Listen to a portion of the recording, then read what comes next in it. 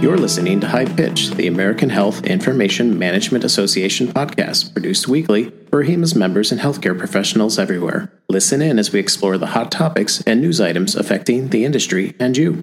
Hello and welcome to the AHIMA High Pitch podcast. Today, our guest is Ms. Lauren Riplinger, AHIMA's Vice President of Policy and Government Affairs. Lauren is responsible for AHIMA's advocacy before Congress and various federal agencies. With nearly 2 decades of healthcare policy experience, she previously worked on Capitol Hill, where she worked in a congressional office, serving as chief of staff, among other positions. With this experience in mind, we've asked Lauren to speak with us about information blocking, a topic that's become more prominent in light of recent developments. Can you bring us up to speed, Lauren? So on Monday, the Office of the National Coordinator for Health IT released their final rule related to information blocking. As many of you know, this was a rule that was proposed by the agency back in February of 2019. AHIMA provided comments on that proposed rule, and we saw that final release of that rule come out this past Monday. So what is AHIMA's initial reaction to the rule? Great question. We're pleased that the rule has come out. This is something that we've long awaited for. To some extent, we are a little disappointed that the rule was not finalized as what we refer to as an interim final rule. The purpose of an interim final rule is that it allows the agency to still finalize it and allow people to kind of start moving towards preparing for compliance and enforcement, but it gives that agency just a little bit of extra flexibility to make some changes based on feedback from stakeholders that are covered under the rule. So we're somewhat disappointed, but at the same time, we think that this rule is crucial to enhancing patient access to their health information, and we're happy to have an opportunity to begin digging through specifics of the rule. And what were some of AHIMA's concerns when the rule was initially proposed? AHIMA had a number of different kind of high-level concerns when the rule was originally proposed. So I'll kind of walk through a couple of those. First and foremost, one of the concerns we had was around the definition of electronic health information and what needed to be exchanged in order to be in compliance with the information blocking rule and avoid penalties associated under it. We were concerned that the definition was extremely broad and it made, from an HIM perspective, really difficult in order to figure out what was the information that necessarily needed to be included in that definition. So that was one of the questions we posed in our comments to ONC at the beginning. Another concern that we had was related to the privacy and security of what we refer to as third-party applications. This has been a long-standing concern. We've shared this concern with many other stakeholders in the field, and that is, consumers have an expectation of privacy that they fully understand under HIPAA, right, when it concerns healthcare information. We know how that data is going to be protected.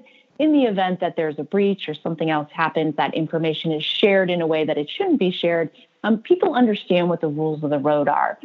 The concern was under this rule is that there's this focus on, using what we refer to as third application programming interfaces or APIs to allow consumers to push their health data to third-party apps. And there's a number of different third-party apps out there. Again, we strongly believe in consumer access to their data and control over that data.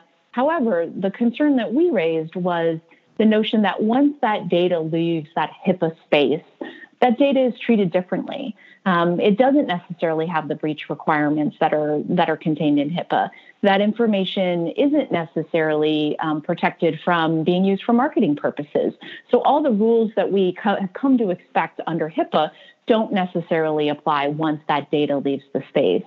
And so we really raised the concern of we need to have stronger protections around that data once it leaves the HIPAA-controlled space, but also consumers need to know that that data is going to be treated differently. And so there's a huge education piece there as well. We want consumers to understand that once their sensitive health information leaves that HIPAA environment, that their data is no longer protected in the same way. So there's a huge educational piece associated with that.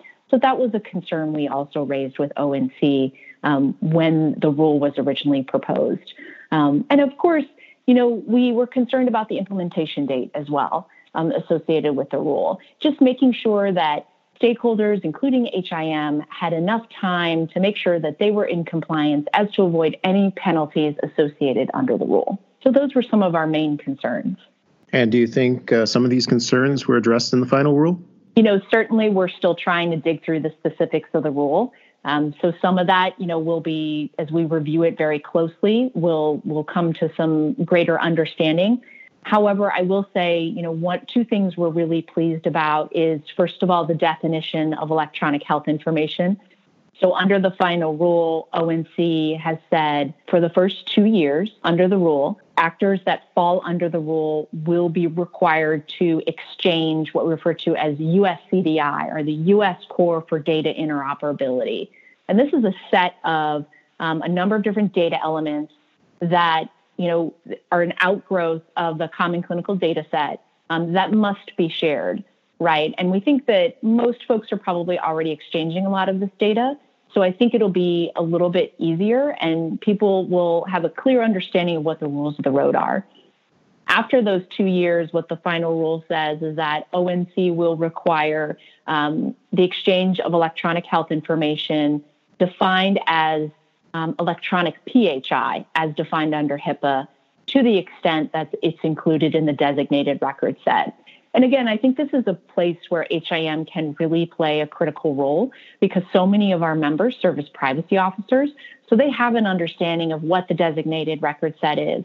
They're comfortable with the definition of EPHI. And so I think this is where HIM can really help their facility and help their health IT folks to understand what needs to be included in that definition to make sure they're exchanging it as to avoid any penalties under the law.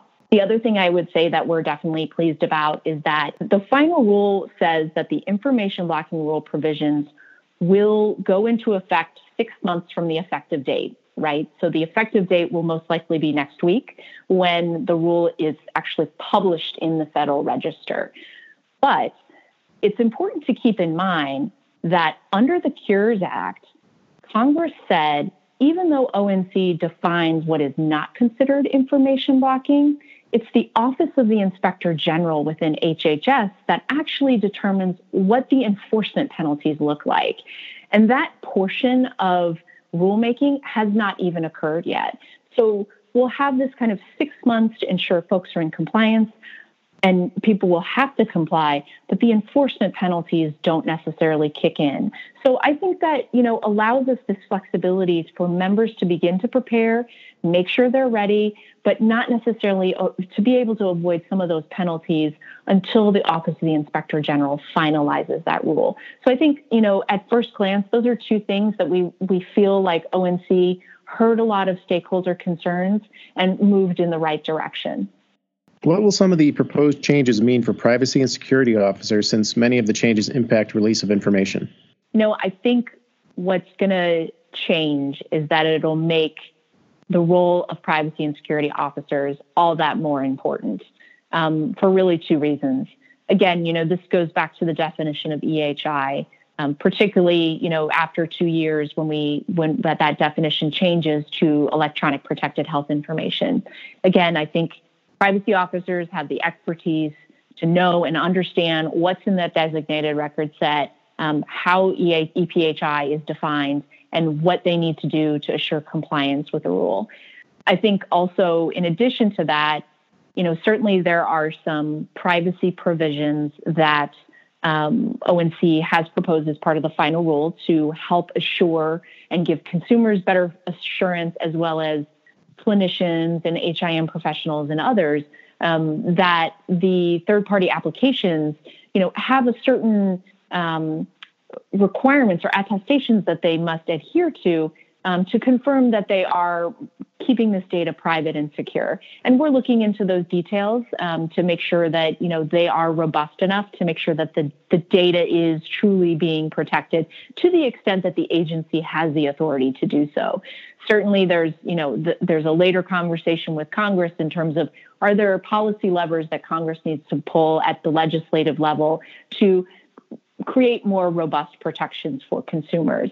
But all that to say, I think, privacy and security officers are going to play a really critical role in educating consumers about these third-party applications, particularly the extent to which a third-party app may pose a security risk to the patient or the facility, and also along privacy lines, right? again, educating the consumer about potential privacy concerns related to that app. So I think they'll play a really crucial role in that, helping patients navigate this new terrain. I have a question from one of our journal editors. What does the requirement about APIs and HL7 FHIR standards mean for providers? We are still looking into a lot of the specifics again and the nuances of the proposed rule, particularly with the APIs and HL7 FHIR standard. What I will say is that we do agree with ONC that APIs have the capability, particularly using the FHIR standard as flexible as it is, to really revolutionize the way we access, exchange, and use data within healthcare. So we agree with the agency that it holds tremendous promise. But again, we're trying to dig through the details of the final rule. And what is HIM's role in making sure their facility will be in compliance with the rule? So I think HIM's greatest value in this conversation is the fact that they understand operationally where the data travels and where it needs to be. I also think because of their focus on the accuracy and integrity of that health data, that provides tremendous value to these conversations. And so along those lines, I think HIM's role in all of this is to educate particularly their health IT folks and their vendors about what needs to occur in order to be in compliance with this rule as to avoid any penalties under the law. So, Lauren, in closing, what overarching message does AHIMA want to send out about the rules and information blocking? I think a couple things. I think, please, for our members, I encourage them to stay tuned to, we're going to be providing a lot of educational opportunities in the coming months for members to get smart about this rule. But beyond that, we encourage you to start these conversations sooner rather than later.